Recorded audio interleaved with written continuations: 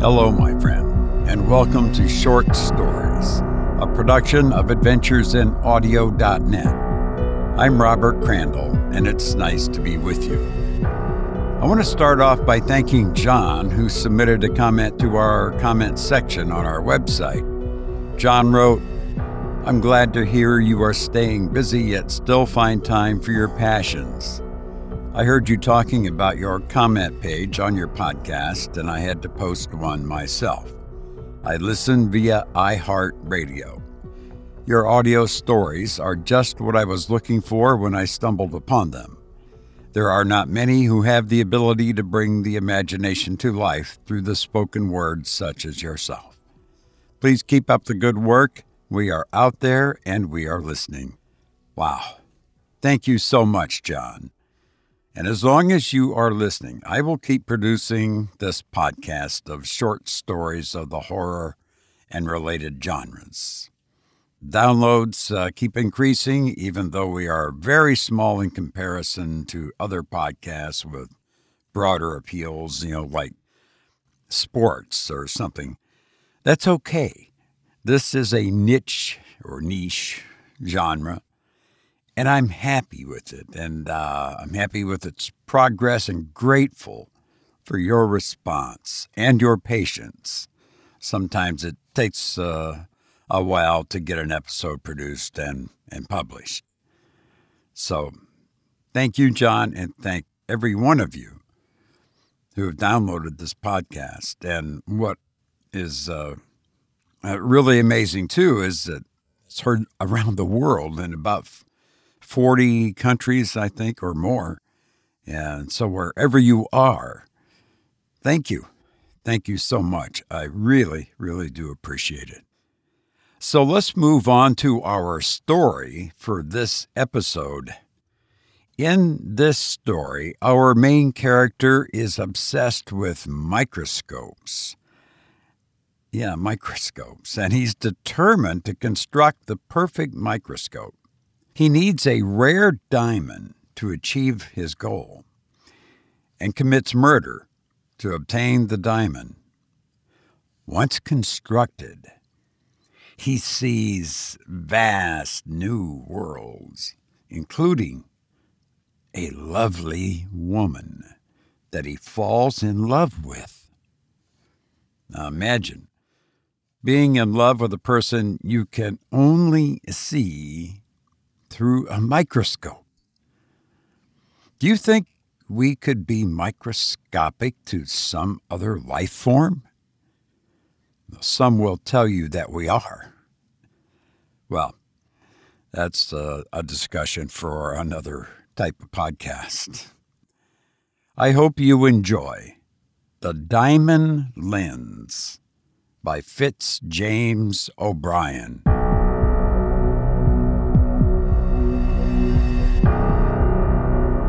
From a very early period of my life, the entire bent of my inclinations had been toward microscopic investigations. When I was not more than 10 years old, a distant relative of our family, hoping to astonish my inexperience, constructed a simple microscope for me by drilling in a disc of copper a small hole in which a drop of pure water was sustained by capillary attraction. This very primitive apparatus, magnifying some 50 diameters, presented, it is true, only indistinct and imperfect forms, but still sufficiently wonderful to work up my imagination to a preternatural state of excitement. Seeing me so interested in this crude instrument, my cousin explained to me all that he knew about the principles of the microscope, related to me a few of the wonders which had been accomplished through its agency, and ended up by promising to send me one regularly constructed immediately on his return to the city. I counted the days, the hours, the minutes that intervened between that promise and his departure. Meantime, I was not idle. Every transparent substance that bore the remotest resemblance to a lens I eagerly seized upon and employed in vain attempts to realize that instrument, the theory of whose construction I as yet only vaguely comprehended. All panes of glass containing those oblate spheroidal knots, familiarly known as bullseyes, were ruthlessly destroyed in the hope of obtaining lenses of marvelous power. I even went so far as to extract the crystalline humor from the eyes of fishes and animals, and endeavored to press it into the microscopic service. I pled guilty to having stolen the glasses from my Aunt Agatha's spectacles, with a dim idea of grinding them into lenses of wondrous magnifying properties, in which attempt it is scarcely necessary to say that I totally failed. At last the promised instrument came. It was of that order known as field simple microscope, and had cost perhaps about $15. As far as educational purposes went, a better apparatus could not have been selected. Accompanying it was a small treatise on the microscope, its history, uses, and discoveries. I comprehended then for the first time the Arabian Nights' entertainments. The dull veil of ordinary existence that hung across the world seemed suddenly to roll away, and to lay bare a land of enchantments. I felt toward my companions as the seer might feel toward the ordinary masses of men. I held conversations with nature in a tongue which they could not understand. I was in daily communication with living wonders such as they never imagined in their wildest visions. I penetrated beyond the external portal of things and roamed through the sanctuaries, where they beheld only a drop of rain slowly rolling down the window glass. I saw a universe of beings animated with all the passions common to physical life, and convulsing their minute sphere with struggles as fierce and protracted as those of men.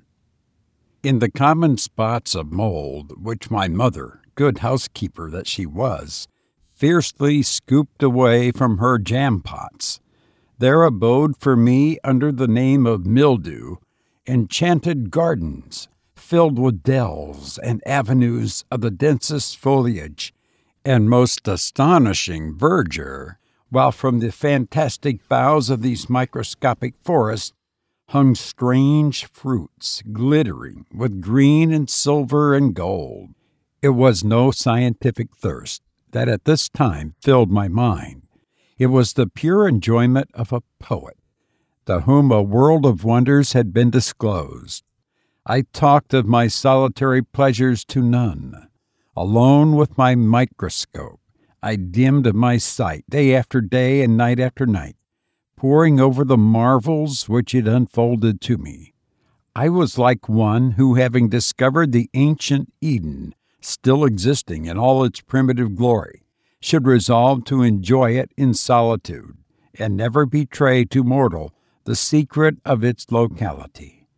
The rod of my life was bent at this moment. I destined myself to be a microscopist. Of course, like every novice, I fancied myself a discoverer. I was ignorant at the time of the thousands of acute intellects engaged in the same pursuit as myself, and with the advantage of instruments 1,000 times more powerful than mine. The names of Leeuwenhoek, Williamson, Spencer, Ehrenberg, Schultz, Dujardin, Schott, and Schleiden were then entirely unknown to me, or if known, I was ignorant of their patient and wonderful researches. In every fresh specimen of cryptogamia which I placed beneath my instrument, I believed that I discovered wonders of which the world was as yet ignorant. I remember well the thrill and delight and admiration that shot through me the first time that I discovered the commonweal animalcule, Rotifera vulgaris, expanding and contracting its flexible spokes, and seemingly rotating through the water. Alas, as I grew older and obtained some works treating of my favorite study, I found that I was only on the threshold of a science to the investigation of which some of the greatest men of the age were devoting their lives and intellects. As I grew up, my parents, who saw but little likelihood of anything practical resulting from the examination of bits of moss and drops of water through a brass tube and a piece of glass, were anxious that I choose a profession. It was their desire that I should enter the counting house of my uncle, Ethan Blake, a prosperous merchant who carried on business in New York. This suggestion I decisively combated. I had no taste for trade. I should only make a failure. In short, I refused to become a merchant.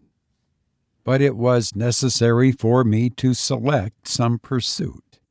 My parents were staid New England people who insisted on the necessity of labor, and therefore, although, thanks to the bequest of my poor Aunt Agatha, I should, on coming of age, inherit a small fortune sufficient to place me above want, it was decided that, instead of waiting for this, I should act the nobler part and employ the intervening years in rendering myself independent.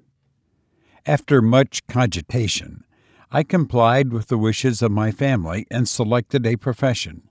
I determined to study medicine at the New York Academy.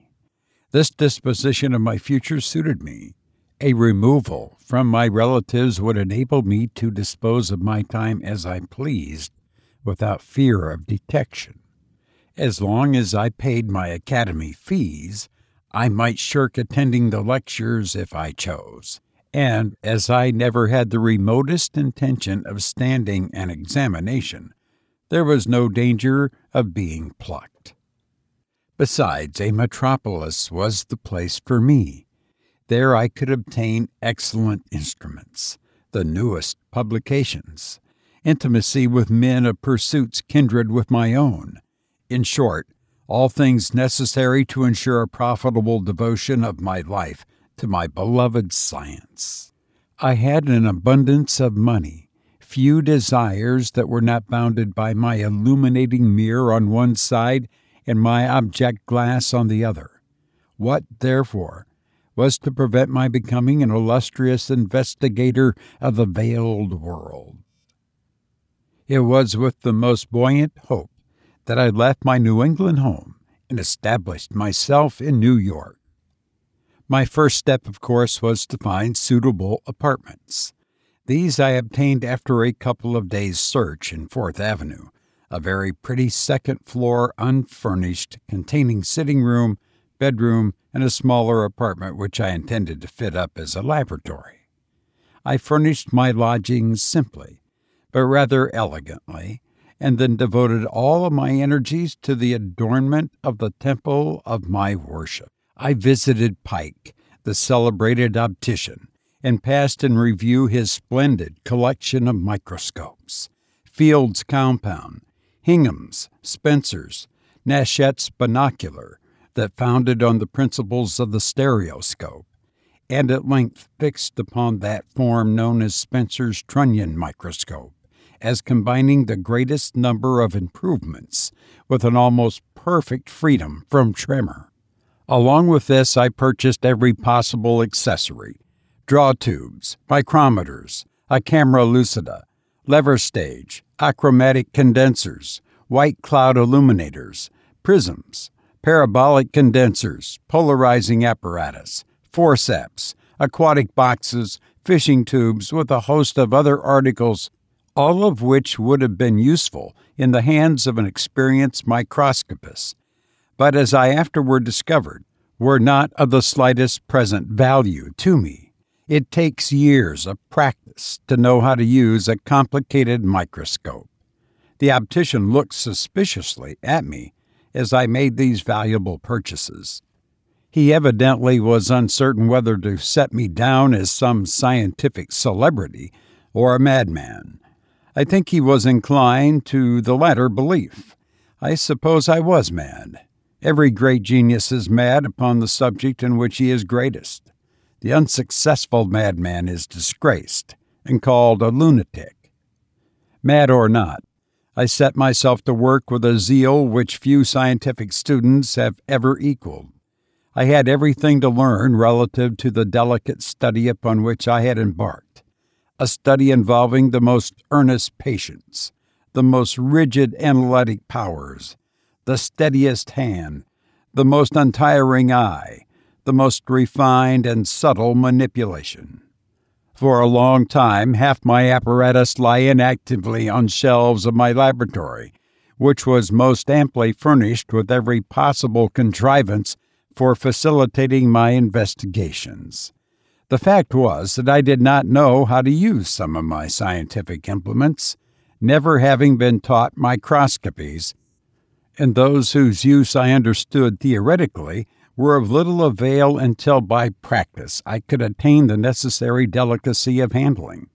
Still, such was the fury of my ambition, such the untiring perseverance of my experiments, that, difficult of credit as it may be, in the course of 1 year I became theoretically and practically an accomplished microscopist. During this period of my labors, in which I submitted specimens of every substance that came under my observation to the action of my lenses, I became a discoverer. In a small way, it is true, for I was very young, but still a discoverer. It was I who destroyed Ehrenberg's theory that the Volvox globator was an animal, and proved that his monads, with stomachs and eyes, were merely phases of the formation of a vegetable cell, and were, when they reached their mature state, incapable of the act of conjugation, or any true generative act, without which no organism rising to any stage of life higher than vegetable can be said to be complete.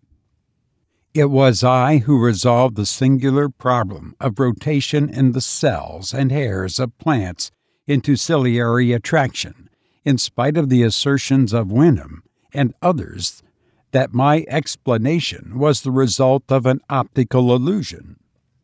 But notwithstanding these discoveries, laboriously and painfully made as they were, I felt horribly dissatisfied. At every step I found myself stopped by the imperfections of my instruments. Like all microscopists, I gave my imagination full play. Indeed, it is a common complaint against many such that they supply the defects of their instruments with the creations of their brains. I imagined depths beyond depths in nature, which the limited power of my lenses prohibited me from exploring. I lay awake at night constructing imaginary microscopes of immeasurable power, with which I seemed to pierce through all the envelopes of matter down to its original atom. How I cursed the imperfect mediums which necessity through ignorance compelled me to use.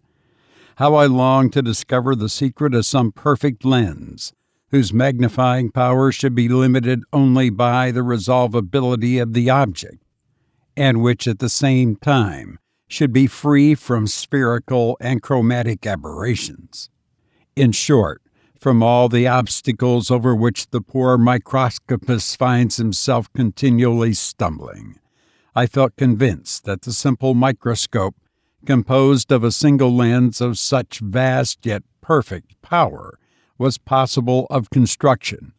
To attempt to bring the compound microscope up to such a pitch would have been commencing at the wrong end, this latter being simply a partially successful endeavor to remedy those very defects of the simplest instrument which, if conquered, would leave nothing to be desired. It was in this mood of mind that I became a constructive microscopist. After another year passed in this new pursuit, experimenting on every imaginable substance, glass, gems, flints, crystals, artificial crystals formed of alloy of various vitreous materials. In short, having constructed as many varieties of lenses as Argus had eyes, I found myself precisely where I started, with nothing gained, save an extensive knowledge of glass-making. I was almost dead with despair. My parents were surprised at my apparent want of progress in my medical studies. I had not attended one lecture since my arrival in the city, and the expenses of my mad pursuit had been so great as to embarrass me very seriously. I was in this frame of mind one day, experimenting in my laboratory on a small diamond, that stone, from its great refracting power, having always occupied my attention more than any other, when a young Frenchman who lived on the floor above me, who was in the habit of occasionally visiting me, entered the room. I think that Jules Simon was a Jew. He had many traits of the Hebrew character, a love of jewelry, of dress, and of good living. There was something mysterious about him. He always had something to sell, and yet went into excellent society. When I say sell, I should perhaps have said peddle, for his operations were generally confined to the disposal of single articles, a picture, for instance, or a rare carving in ivory, or a pair of dueling pistols, or the dress of a Mexican caballero. When I was first furnishing my rooms, he paid me a visit which ended up in my purchasing an antique silver lamp, which he assured me was a Cellini. It was handsome enough even for that, and some other knickknacks for my sitting room. Why Simon should pursue this petty trade I never could imagine. He apparently had plenty of money, and had the entree of the best houses in the city, taking care, however, I suppose, to drive no bargains within the enchanted circle of the upper 10. I came at length to the conclusion that this peddling was but a mask to cover some greater object, and even went so far as to believe my young acquaintance to be implicated in the slave trade. That, however, was none of my affair. On the present occasion, Simon entered my room in a state of considerable excitement. "Ah, mon ami!" he cried, before I could even offer him the ordinary salutation. "It has occurred to me to be the witness of the most astonishing things in the world. I promenade myself to the house of Madame— How does the little animal La Renard name himself in Latin?" "Volpes," I answered. "Ah, yes, Volpes. I promenade myself to the house of Madame Volpes." "The spirit medium?" "Yes, the great medium. Great heavens, what a woman! I write on a slip of paper many of the questions concerning affairs of the most secret, affairs that conceal themselves in the abysses of my heart, the most profound. And behold, by example, what occurs? This devil of a woman makes me replies, the most truthful to all of them. She talks to me of things that I do not love to talk of to myself. What am I to think? I am fixed to the earth. Am I to understand you, Mr. Simon, that this Mrs. Volpes replied to questions secretly written by you, which questions related to events known only to yourself?"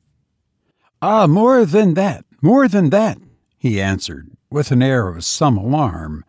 "She related to me things, but," he added after a pause, and suddenly changing his manner, "why occupy ourselves with these follies? It was all biology, without doubt. It goes without saying. It has not my credence. But why are we here, mon ami? It has occurred to me to discover the most beautiful things as you can imagine. A vase with green lizards on it, composed by the great Bernard Palissy. It is in my apartment. Let us mount. I go to show it to you." I followed Simon mechanically, but my thoughts were far from Palissy and his enameled ware, although I, like him, was seeking in the dark a great discovery. This casual mention of the spiritualist Madame Volpes set me on a new track. What if, through communication with more subtle organisms than my own, I could reach at a single bound the goal which perhaps a life of agonizing mental toil would never enable me to attain? While purchasing the Palissy vase from my friend Simon, I was mentally arranging a visit to Madame Vulpes. 2 evenings after this, thanks to an arrangement by letter and the promise of an ample fee, I found Madame Vulpes awaiting me at her residence alone. She was a coarse-featured woman, with keen and rather cruel dark eyes, and an exceedingly sensual expression about her mouth and underjaw. She received me in perfect silence, in an apartment on the ground floor, very sparsely furnished.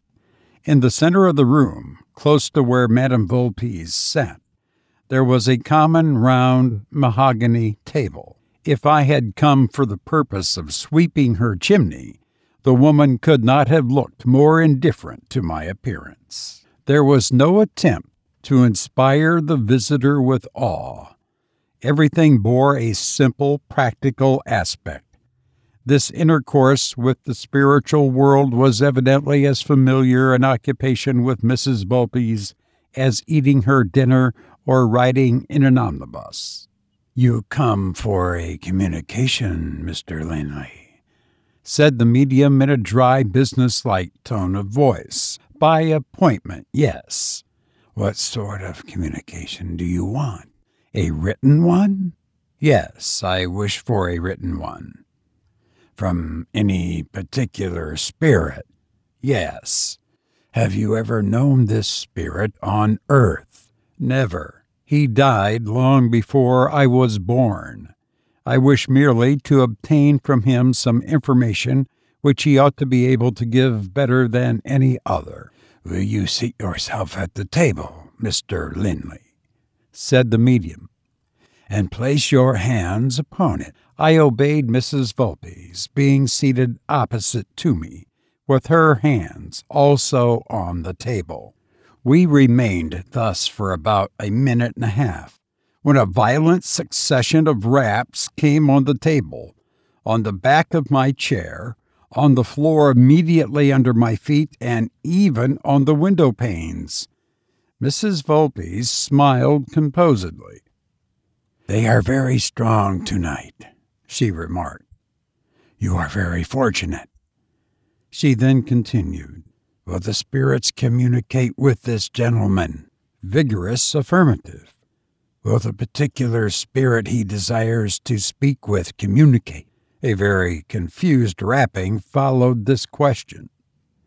"I know what they mean," said Mrs. Vulpes, addressing herself to me. "They wish you to write down the name of the particular spirit that you desire to converse with. Is that so?" she added, speaking to her invisible guest. That it was so was evident from the numerous affirmatory responses. While this was going on, I tore a slip from my pocketbook and scribbled a name under the table. "Will this spirit communicate in writing with this gentleman?" asked the medium once more. After a moment's pause, her hand seemed to be seized with a violent tremor, shaking so forcibly that the table vibrated. She said that a spirit had seized her hand and would write. I handed her some sheets of paper that were on the table and a pencil. The latter she held loosely in her hand, which presently began to move over the paper with a singular and seemingly involuntary motion. After a few moments had elapsed, she handed me the paper on which I found written, in a large, uncultivated hand, the words, "He is not here, but has been sent for." A pause for a minute or so ensued, during which Mrs. Vulpes remained perfectly silent, but the raps continued at regular intervals. When the short period I mentioned had lapsed, the hand of the medium was again seized with its convulsive tremor, as she wrote, under the strange influence, a few words on the paper which she handed to me. They were as follows: "I am here. Question me. Leeuwenhoek." I was astounded. The name was identical with that I had written beneath the table, and carefully kept concealed. Neither was it at all probable that an uncultivated woman like Mrs. Vulpes should know even the name of the great father of microscopies. It may have been biology, but this theory was soon doomed to be destroyed. I wrote on my slip, still concealing it from Mrs. Volpe's, a series of questions which, to avoid tediousness, I shall place with the responses in the order in which they occurred. I. Can the microscope be brought to perfection? Spirit. Yes. I. Am I destined to accomplish this great task? Spirit. You are. I wish to know how to proceed to attain this end. For the love which you bear to science, help me. Spirit. A diamond of 140 carats, submitted to electromagnetic currents for a long period, will experience a rearrangement of its atoms inter-se, and from that stone you will form the universal lens. Will great discoveries result from the use of such a lens? Spirit, so great that all that has gone before is as nothing. But the refractive power of the diamond is so immense that the image will be formed within the lens. How is that difficulty to be surmounted? Spirit. Pierce the lens through its axis, and the difficulty is obviated. The image will be formed in the pierced space, which will itself serve as a tube to look through. Now I am called. Good night. I cannot at all describe the effect that these extraordinary communications had upon me. I felt completely bewildered. No biological theory could account for the discovery of the lens. The medium might, by means of biological rapport with my mind, have gone so far as to read my questions and reply them coherently. But biology could not enable her to discover that magnetic currents would so alter the crystals of the diamond as to remedy its previous defects and admit of its being polished into a perfect lens. Some such theory may have passed through my head, it is true, but if so, I had forgotten it. In my excited condition of mind, there was no excuse left but to become a convert. It was in a state of the most painful nervous exaltation that I left the medium's house that evening. She accompanied me to the door, hoping that I was satisfied. The raps followed us as we went through the hall, sounding on the balusters, the flooring, and even the lintels of the door. I hastily expressed my satisfaction and escaped hurriedly into the cool night air. I walked home with but one thought possessing me: how to obtain a diamond of the immense size required. My entire means multiplied 100 times over would have been inadequate to its purchase. Besides, such stones are rare and become historical.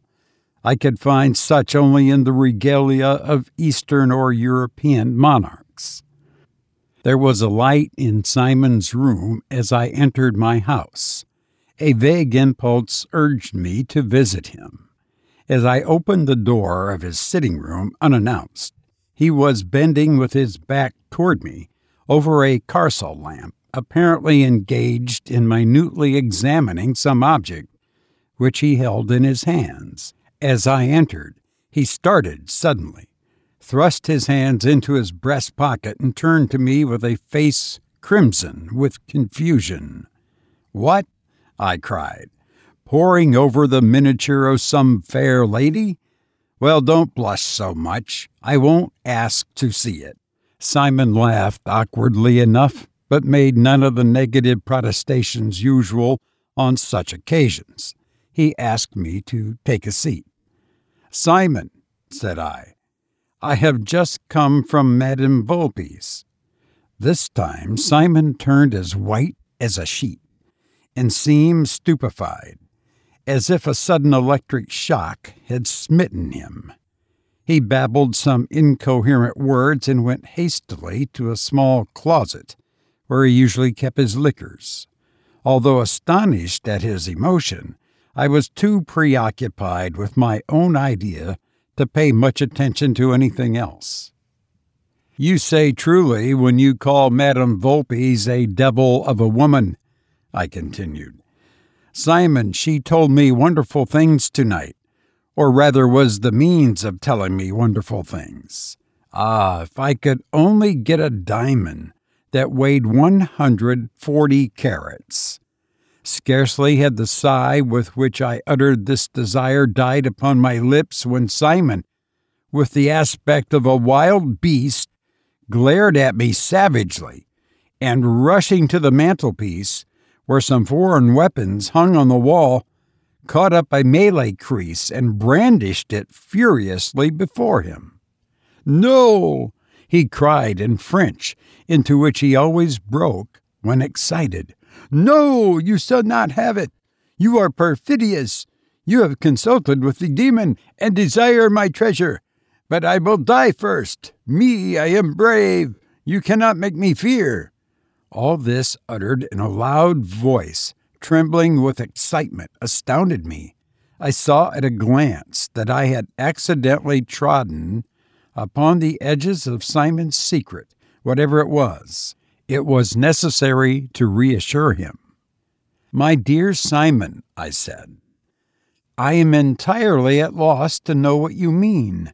I went to Madame Volpes to consult with her on a scientific problem, to the solution of which I discovered that a diamond of the size I just mentioned was necessary. You were never alluded to during the evening, nor, so far as I was concerned, even thought of. What can be the meaning of this outburst? If you happen to have a set of valuable diamonds in your possession, you need fear nothing from me. The diamond which I require you could not possess, or if you did possess it, you would not be living here."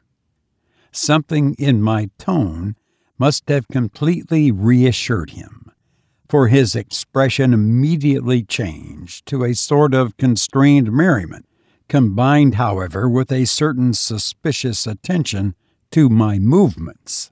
He laughed and said that I must bear with him, that he was at certain moments subject to a species of vertigo, which betrayed itself in incoherent speeches, and that the attacks passed off as rapidly as they came. He put his weapon aside while making this explanation, and endeavored with some success to assume a more cheerful air. All this did not impose on me in the least.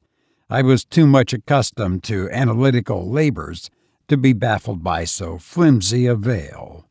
I determined to probe the mystery to the bottom. "Simon," I said gaily, "let's forget all this over a bottle of Burgundy. I have a case of Lessier's Clos Vougeot downstairs, fragrant with the odors and ruddy with the sunlight of Côte d'Or.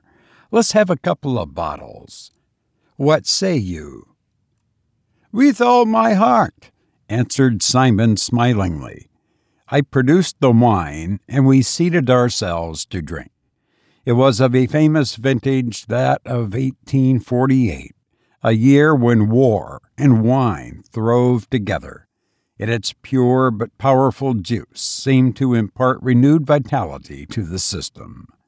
By the time we had finished the second bottle, Simon's head, which I knew was a weak one, had begun to yield, while I remained calm as ever, only that every draught seemed to send a flush of vigor through my limbs.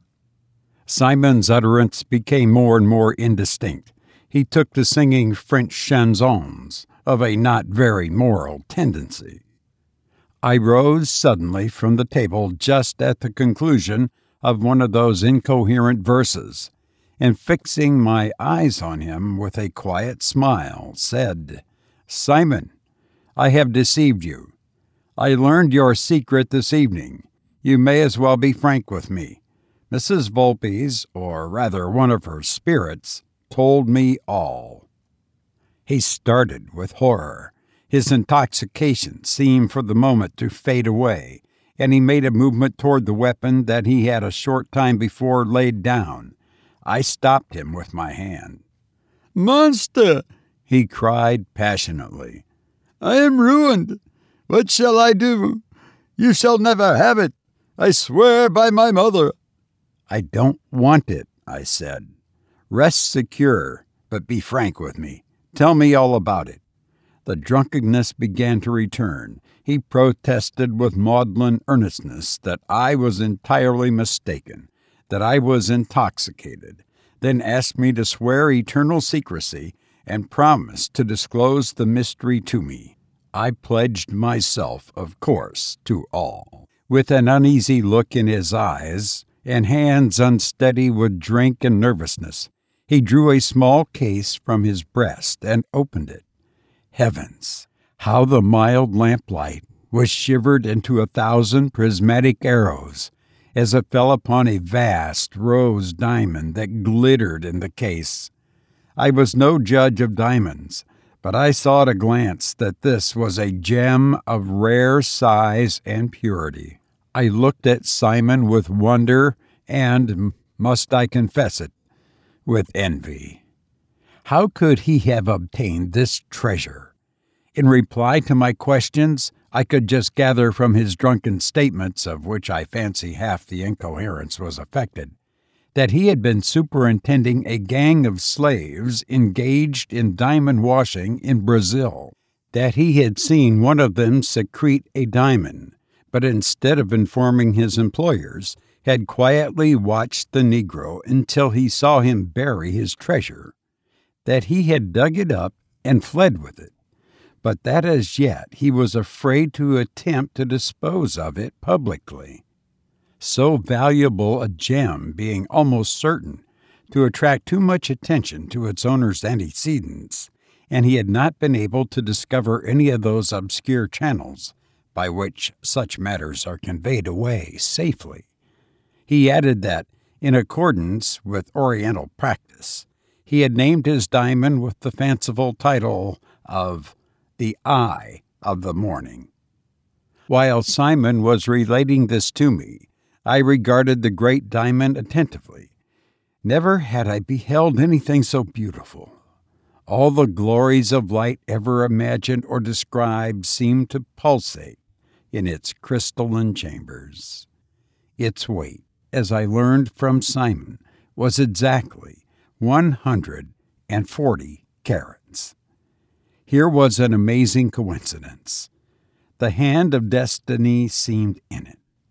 On the very evening when the spirit of Leeuwenhoek communicates to me the great secret of the microscope, the priceless means which he directs me to employ start up within my easy reach. I determined with the most perfect deliberation to possess myself of Simon's diamond.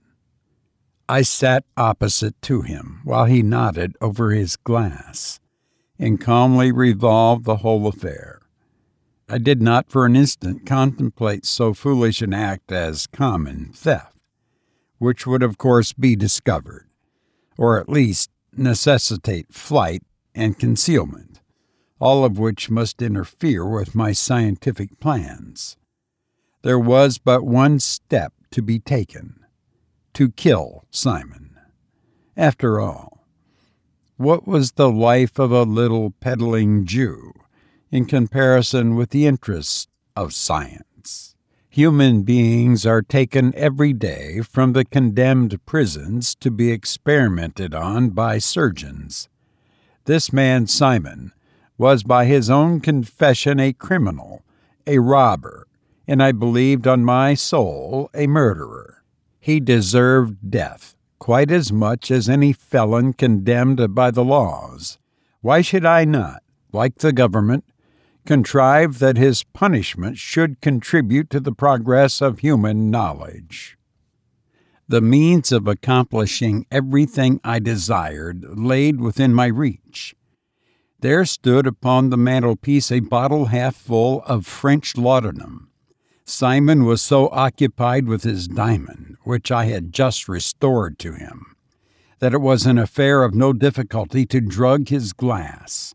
In a quarter of an hour, he was in a profound sleep.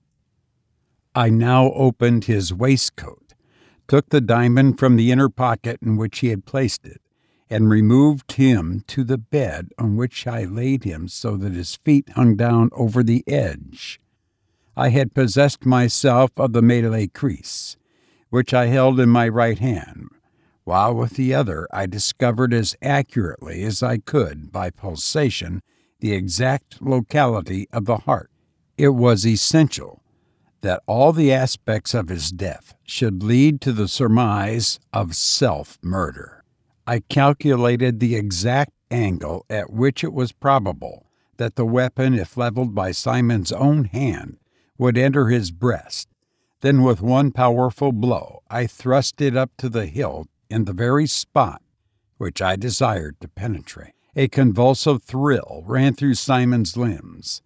I heard a smothered sound issue from his throat, precisely like the bursting of a large air bubble sent up by a diver when it reaches the surface of the water. He turned half round on his side, as if to assist my plans more effectually. His right hand, moved by some mere spasmodic impulse, clasped the handle of the creese, which it remained holding with extraordinary muscular tenacity. Beyond this there was no apparent struggle. The laudanum, I presume, paralyzed the usual nervous action. He must have died instantly.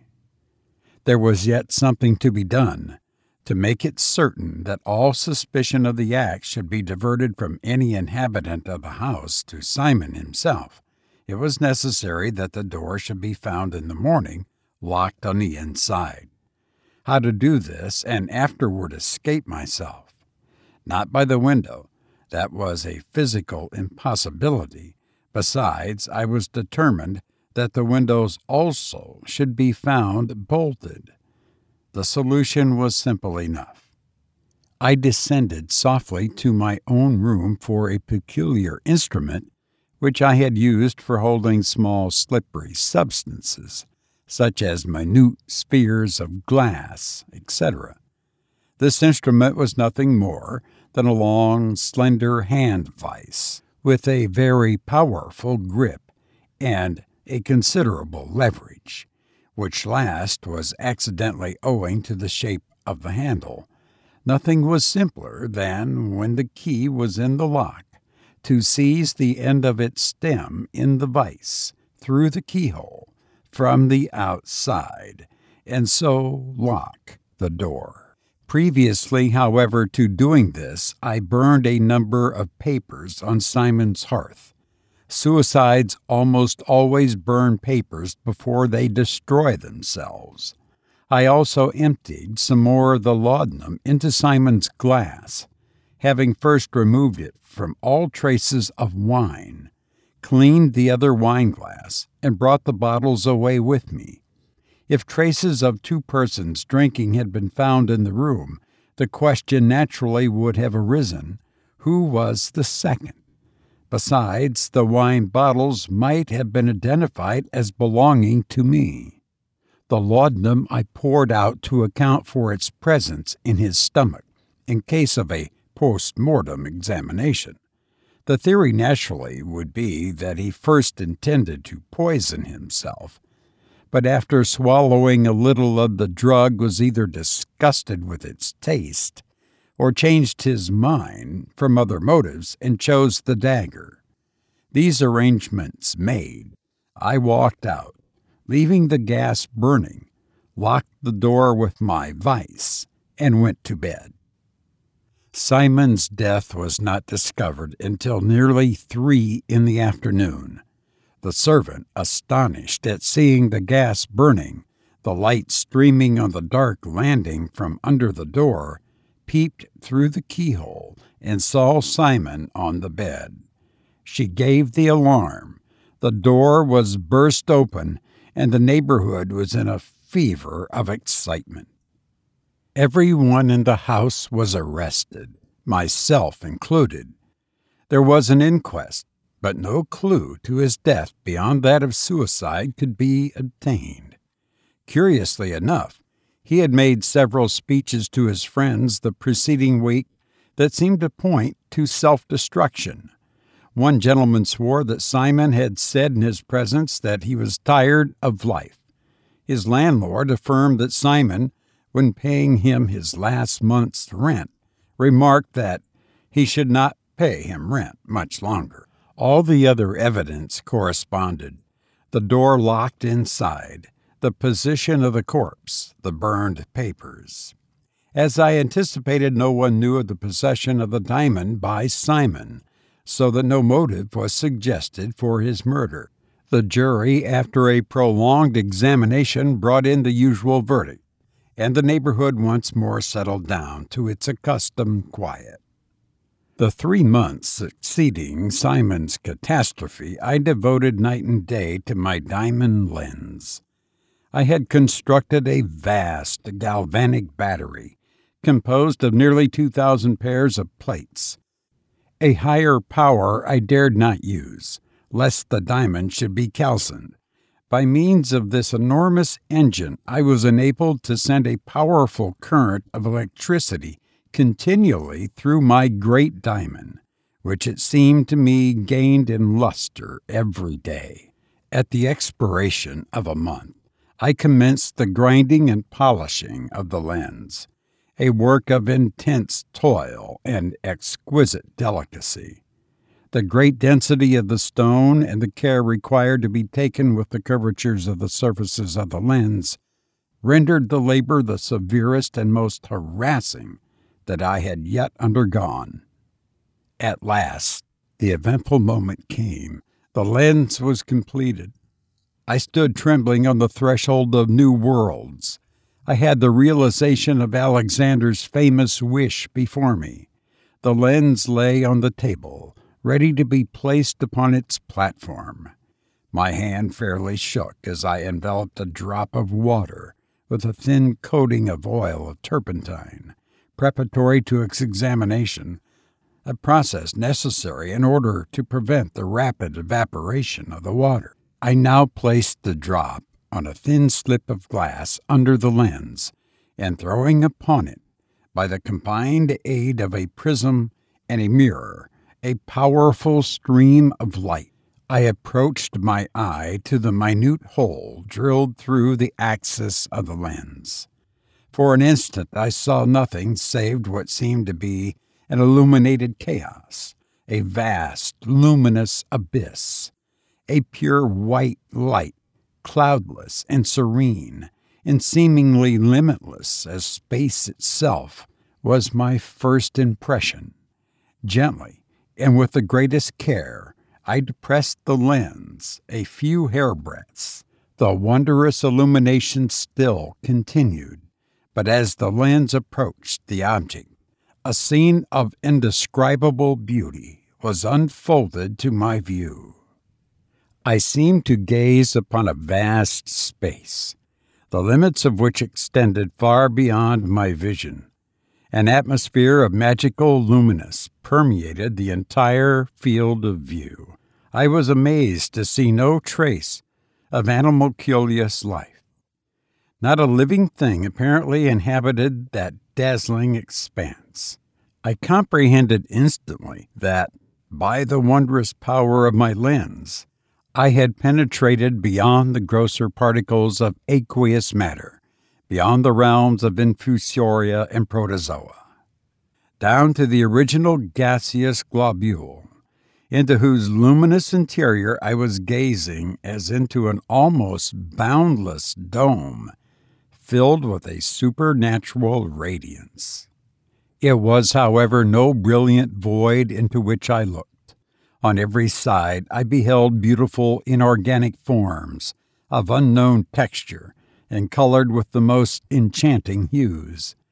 These forms presented the appearance of what might be called, for want of a more specific definition, foliated clouds of the highest rarity. That is, they undulated and broke into vegetable formations and were tinged with splendors compared with which the gilding of our autumn woodlands is as dross compared with gold. Far away into the illimitable distance stretched long avenues of these gaseous forests, dimly transparent, and painted with prismatic hues of unimaginable brilliance. The pendant branches waved along the fluid glades until every vista seemed to break through the half-lucent ranks of many-colored, drooping silken pennons. What seemed to be either fruits or flowers, pied with 1,000 hues, lustrous and ever-varying, bubbled from the crowns of this fairy foliage. No hills, no lakes, no rivers, no forms animate or inanimate were to be seen, save those vast auroral copses that floated serenely in the luminous stillness, with leaves and fruits and flowers gleaming with unknown fires, unrealizable by mere imagination. How strange, I thought, that this sphere should be thus condemned to solitude. I had hoped at least to discover some new form of animal life, perhaps of a lower class than any with which we are present acquainted, but still some living organism. I found my newly discovered world, if I may so speak, a beautiful chromatic desert. While I was speculating on the singular arrangements of the internal economy of nature, with which she so frequently splinters into atoms our most compact theories, I thought I beheld a form moving slowly through the glades of one of the prismatic forests. I looked more attentively, and found that I was not mistaken. Words cannot depict the anxiety with which I awaited the nearer approach of this mysterious object. Was it merely some inanimate substance, held in suspense in the attenuated atmosphere of the globule, or was it an animal, endowed with vitality and motion? It approached, flitting behind the gauzy-colored veils of cloud foliage, for seconds dimly revealed, then vanishing. At last, the violet pennons that trailed nearest to me vibrated. They were gently pushed aside, and the form floated out into the broad light. It was a female human shape. When I say human, I mean it possessed the outlines of humanity. But there the analogy ends. Its adorable beauty lifted it illimitable heights beyond the loveliest daughter of Adam. I dare not attempt to inventory the charms of this divine revelation of perfect beauty. Those eyes of mystic violet, dewy and serene, evade my words. Her long, lustrous hair, following her glorious head in a golden wake, like the track sown in heaven by a falling star, seems to quench my most burning phrases with its splendors. If all the bees of Hybla nestled upon my lips, they would still sing but hoarsely the wondrous harmonies of outline that enclosed her form. She swept out from between the rainbow curtains of the cloud trees into the broad sea of light that lay beyond. Her motions were those of some graceful Naiad, cleaving by a mere effort of her will the clear, unruffled waters that fill the chambers of the sea. She floated forth with the serene grace of a frail bubble, ascending through the still atmosphere of a June day. The perfect roundness of her limbs formed suave and enchanting curves. It was like listening to the most spiritual symphony of Beethoven the Divine, to watch the harmonious flow of lines. This indeed was a pleasure cheaply purchased at any price. What cared I if I had waded to the portal of this wonder through another's blood? I would have given my own to enjoy one such moment of intoxication and delight. Breathless with gazing on this lovely wonder, and forgetful for an instant of everything save her presence. I withdrew my eye from the microscope eagerly. Alas, as my gaze fell on the thin slide that lay beneath my instrument, the bright light from the mirror and from prism sparkled on a colorless drop of water. There, in that tiny bead of dew, this beautiful being was forever imprisoned. The planet Neptune was not more distant from me than she. I hastened once more to apply my eye to the microscope. Animula. Let me now call her by that dear name which I subsequently bestowed on her, had changed her position. She had again approached the wondrous forest, and was gazing earnestly upward. Presently one of the trees, as I must call them, unfolded a long ciliary process with which it seized one of the gleaming fruits that glittered on its summit, and sweeping slowly down, held it within reach of Animula. The sylph took it in her delicate hand and began to eat. My attention was so entirely absorbed by her that I could not apply myself to the task of determining whether this singular plant was or was not instinct with volition. I watched her as she made her repast with the most profound attention. The suppleness of her motions sent a thrill of delight through my frame. My heart beat madly as she turned her beautiful eyes in the direction of the spot in which I stood. What would I not have given to have had the power to precipitate myself into that luminous ocean and float with her through those grooves of purple and gold? While I was thus breathlessly following her every movement, she suddenly started, seemed to listen for a moment, and then, cleaving the brilliant ether in which she was floating, like a flash of light, pierced through the opaline forest and disappeared. Instantly a series of the most singular sensations attacked me. It seemed as if I had suddenly gone blind. The luminous sphere was still before me, but my daylight had vanished. What caused this sudden disappearance? Had she a lover or a husband? Yes, that was the solution. Some signal from a happy fellow being had vibrated through the avenues of the forest, and she had obeyed the summons. The agony of my sensations as I arrived at this conclusion startled me. I tried to reject the conviction that my reason forced upon me. I battled against the fatal conclusion, but in vain. It was so. I had no escape from it. I loved an animalcule. It is true that, thanks to the marvelous power of my microscope, she appeared of human proportions, instead of presenting the revolting aspect of the coarser creatures that live and struggle and die in the more easily resolvable portions of the water drop. She was fair and delicate and of surpassing beauty. But of what account was all that? Every time that my eye was withdrawn from the instrument, it fell on a miserable drop of water, within which, I must be content to know, dwelt all that could make my life lovely.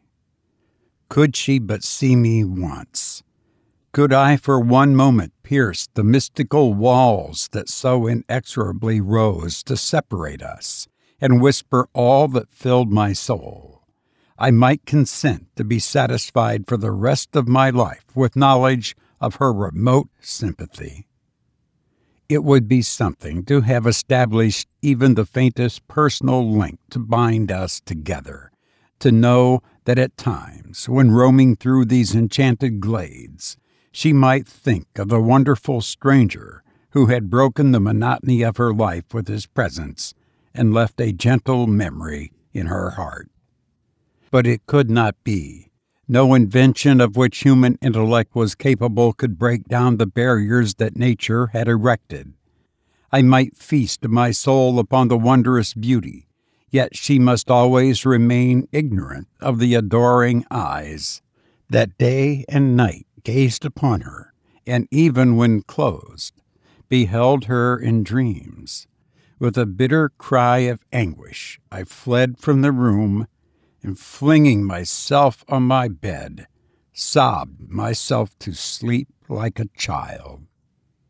I arose the next morning almost at daybreak, and rushed to my microscope. I trembled as I sought the luminous world in miniature that contained my all. Animula was there. I had left the gas lamp surrounded by its moderators burning when I went to bed the night before. I found the sylph bathing, as it were, with an expression of pleasure animating her features in the brilliant light which surrounded her. She tossed her lustrous golden hair over her shoulder with innocent coquetry. She lay at full length in the transparent medium in which she supported herself with ease and gamboled with the enchanting grace that the nymph Salmacis might have exhibited when she sought to conquer the modest Hermaphroditus. I tried an experiment to satisfy myself if her powers of reflection were developed. I lessened the lamplight considerably. By the dim light that remained, I could see an expression of pain flit across her face. She looked upward suddenly, and her brows contracted. I flooded the stage of my microscope again with a full stream of light, and her whole expression changed. She sprang forward like some substance deprived of all weight. Her eyes sparkled, and her lips moved. Ah, if science only had the means of conducting and reduplicating sounds, as it does with rays of light, what carols of happiness would then have entranced my ears. What jubilant hymns of Adonis would have thrilled the illumined air. I now comprehended how it was that the Count Dicabolus peopled his mystic world with self's beautiful beings whose breath of life was lambent fire, and who sported forever in regions of purest ether and purest light. The Rosicrucian had anticipated the wonder that I had practically realized. How long this worship of my strange divinity went on thus I scarcely know. I lost all note of time. All day from early dawn and far into the night, I was to be found peering through that wonderful lens. I saw no one, went nowhere, and scarce allowed myself sufficient time for my meals. My whole life was absorbed in contemplation as rapt as that of any of the Romish saints. Every hour that I gazed upon the divine form strengthened my passion, a passion that was always overshadowed by the maddening conviction that, although I could gaze on her at will, she never, never could behold me. At length I grew so pale and emaciated from want of rest and continual brooding over my insane love and its cruel conditions, that I determined to make some effort to wean myself from it. "Come," I said, "this is at best but a fantasy. Your imagination has bestowed on Animula charms which in reality she does not possess. Seclusion from female society has produced this morbid condition of mine. Compare her with the beautiful women of your own world, and this false enchantment will vanish." I looked over the newspapers by chance. There I beheld the advertisement of a celebrated danseuse who appeared nightly at Niblus. The Signorina Caradolce had the reputation of being the most beautiful as well as the most graceful woman in the world. I instantly dressed and went to the theater. The curtain drew up. The usual semicircle of fairies in white muslin were standing on the right toe around the enameled flower bank of green canvas, on which the belated prince was sleeping. Suddenly a flute is heard.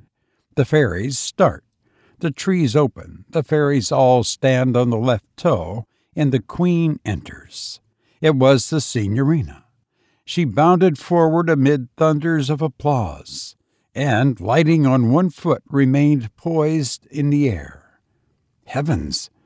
Was this the great enchantress that had drawn monarchs at her chariot wheels? Those heavy, muscular limbs, those thick ankles, those cavernous eyes, that stereotyped smile, those crudely painted cheeks.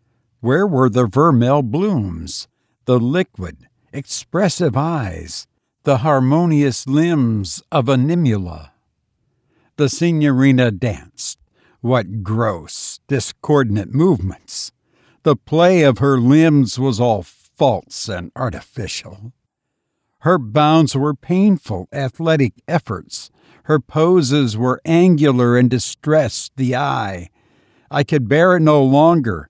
With an exclamation of disgust that drew every eye upon me, I rose from my seat in the very middle of Signorina's pas de fascination and abruptly quitted the house. I hastened home to feast my eyes once more on the lovely form of my sylph. I felt that henceforth to combat this passion would be impossible. I applied my eyes to the lens. Animula was there. But what could have happened?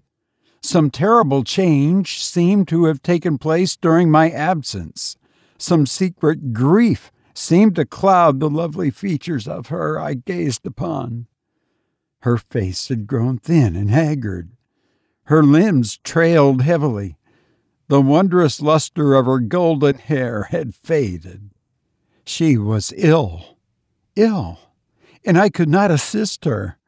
I believe at that moment I would have forfeited all claims to my human birthright if I could only have been dwarfed to the size of an animalcule and permitted to console her from whom fate had forever divided me. I racked my brain for the solution of this mystery.